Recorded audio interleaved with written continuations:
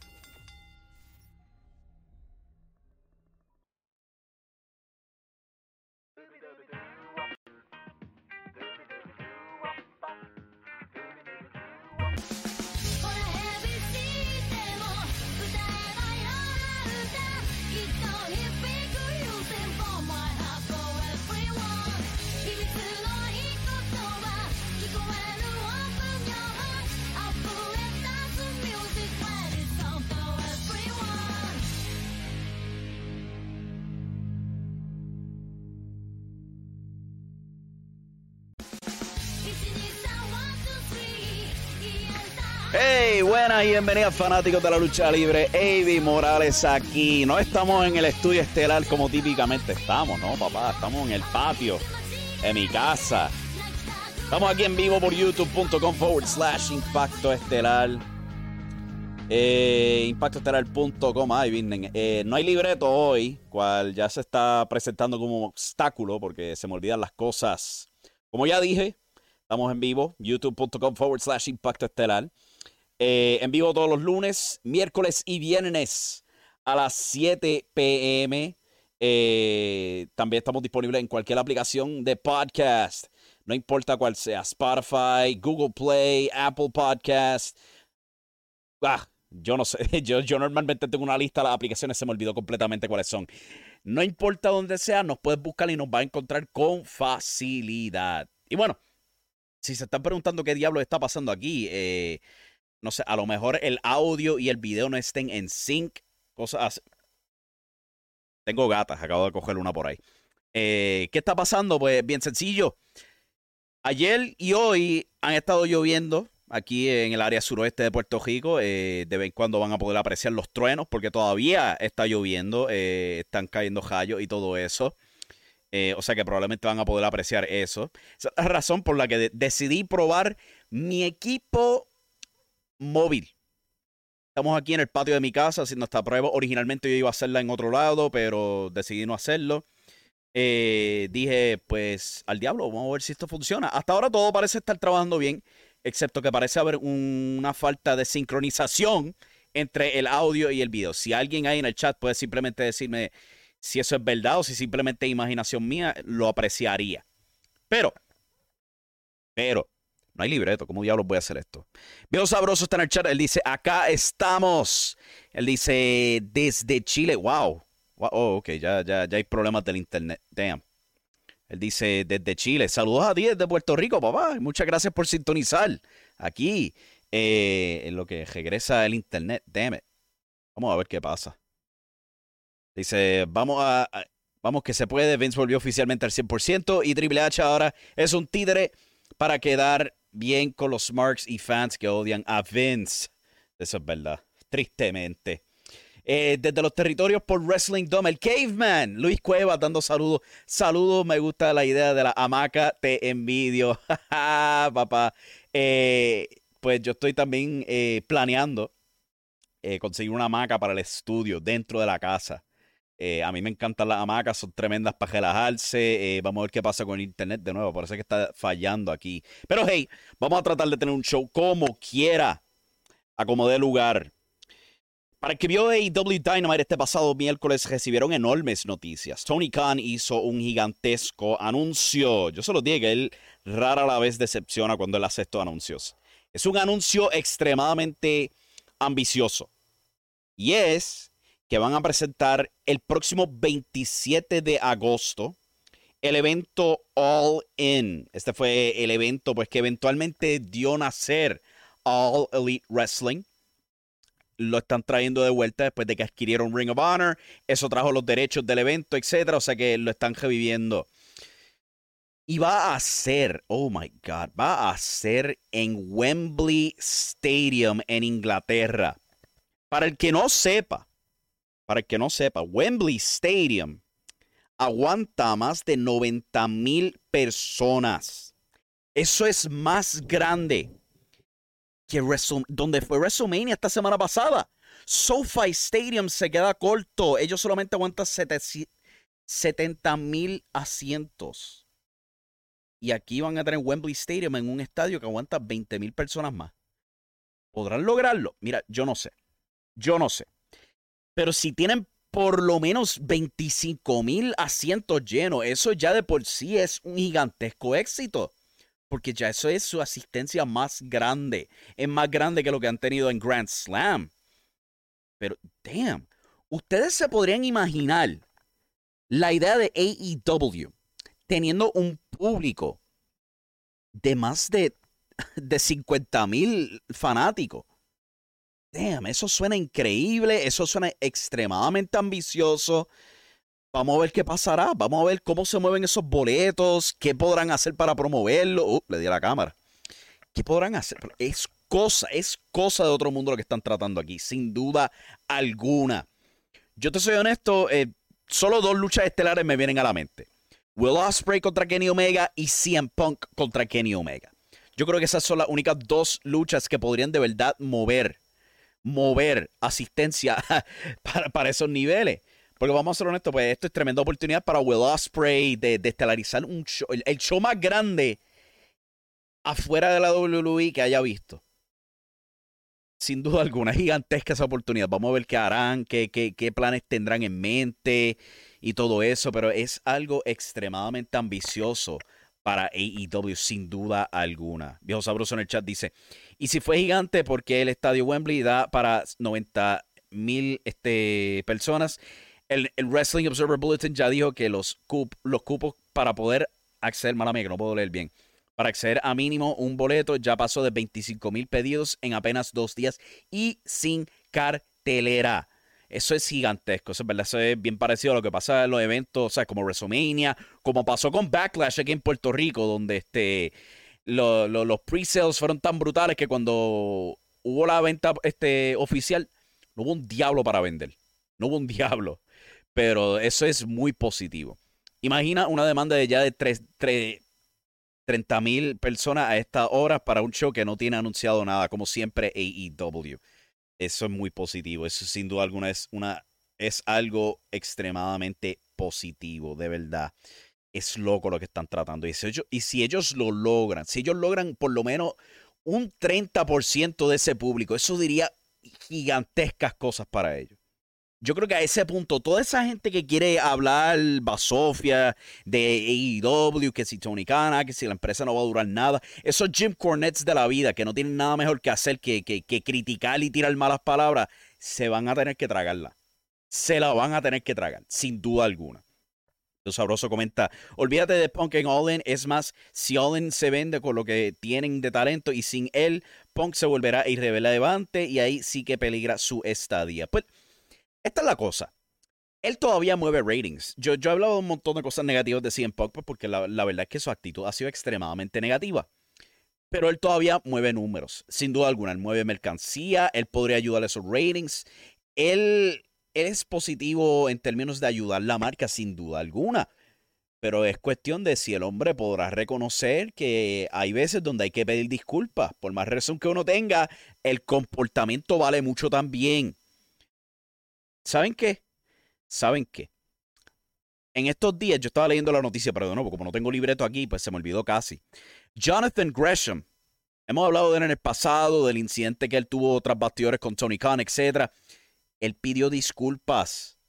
Pidió disculpas públicamente por lo que hizo en AEW. Ahora está en Impact Wrestling. Él pidió disculpas por su comportamiento. Y como él lo dice, por más razón que él tenía, no era excusa para comportarse de la manera que se comportó. Y fue a los medios y pidió las disculpas necesarias.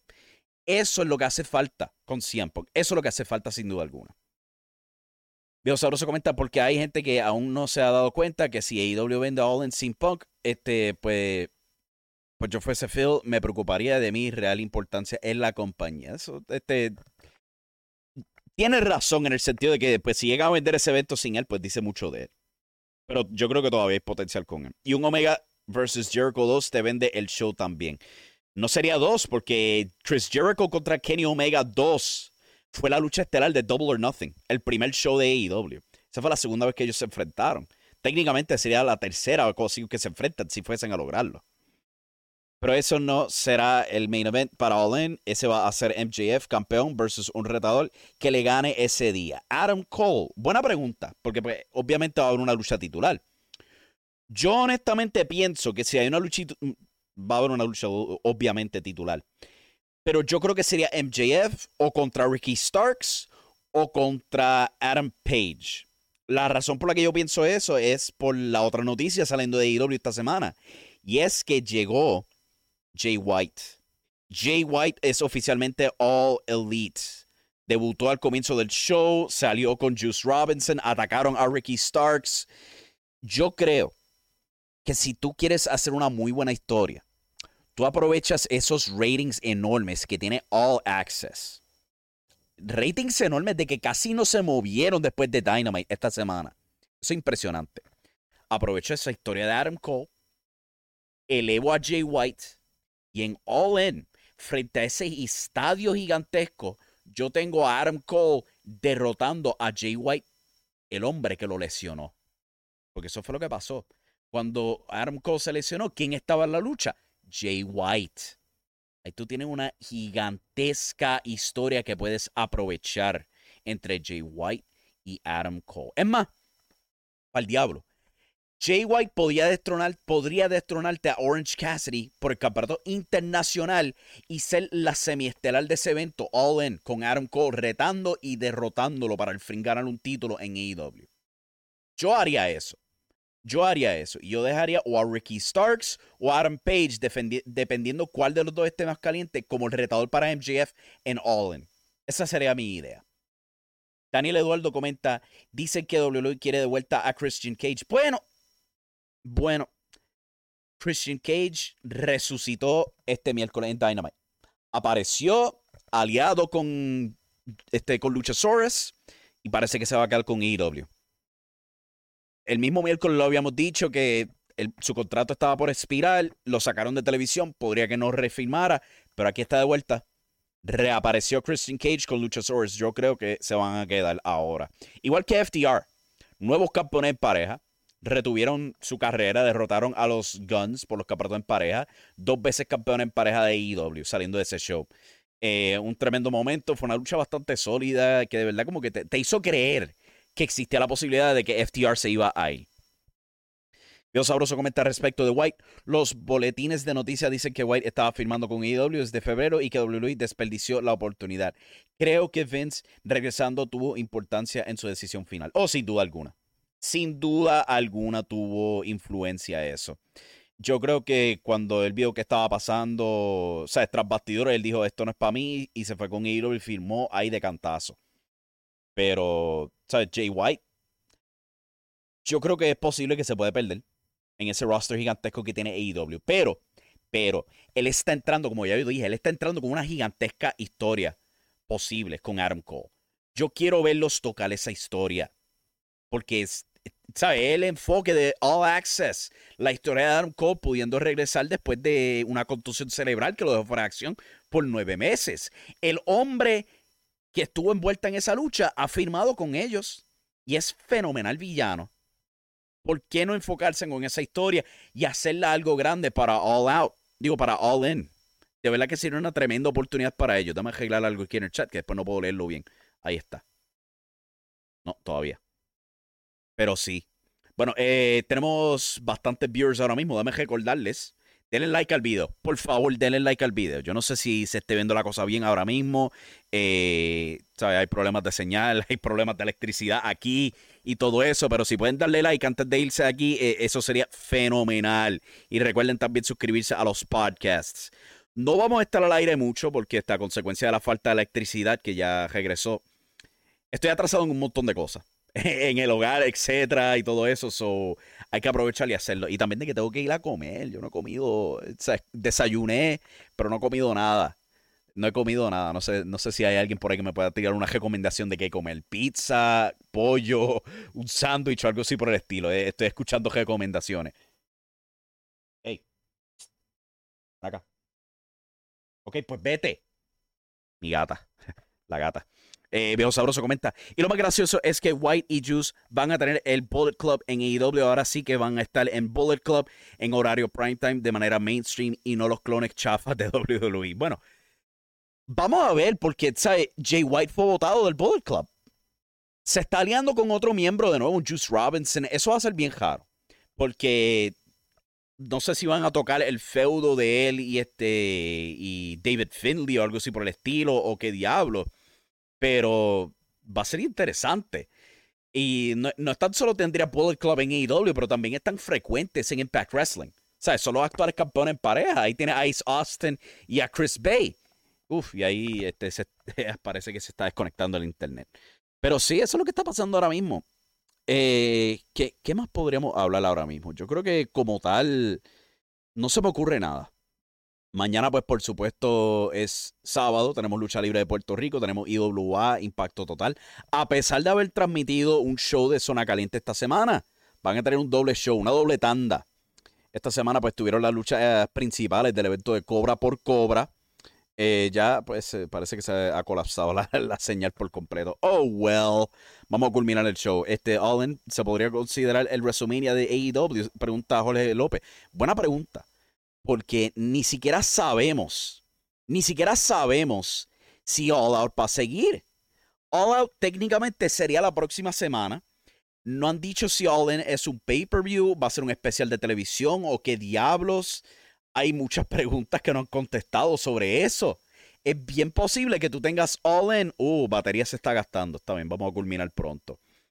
Es posible que tengas All In y después tenga All Out la semana después. 2 pay-per-views. Eso sería gigantesco. Pero pues la computadora me está diciendo que no hay carga.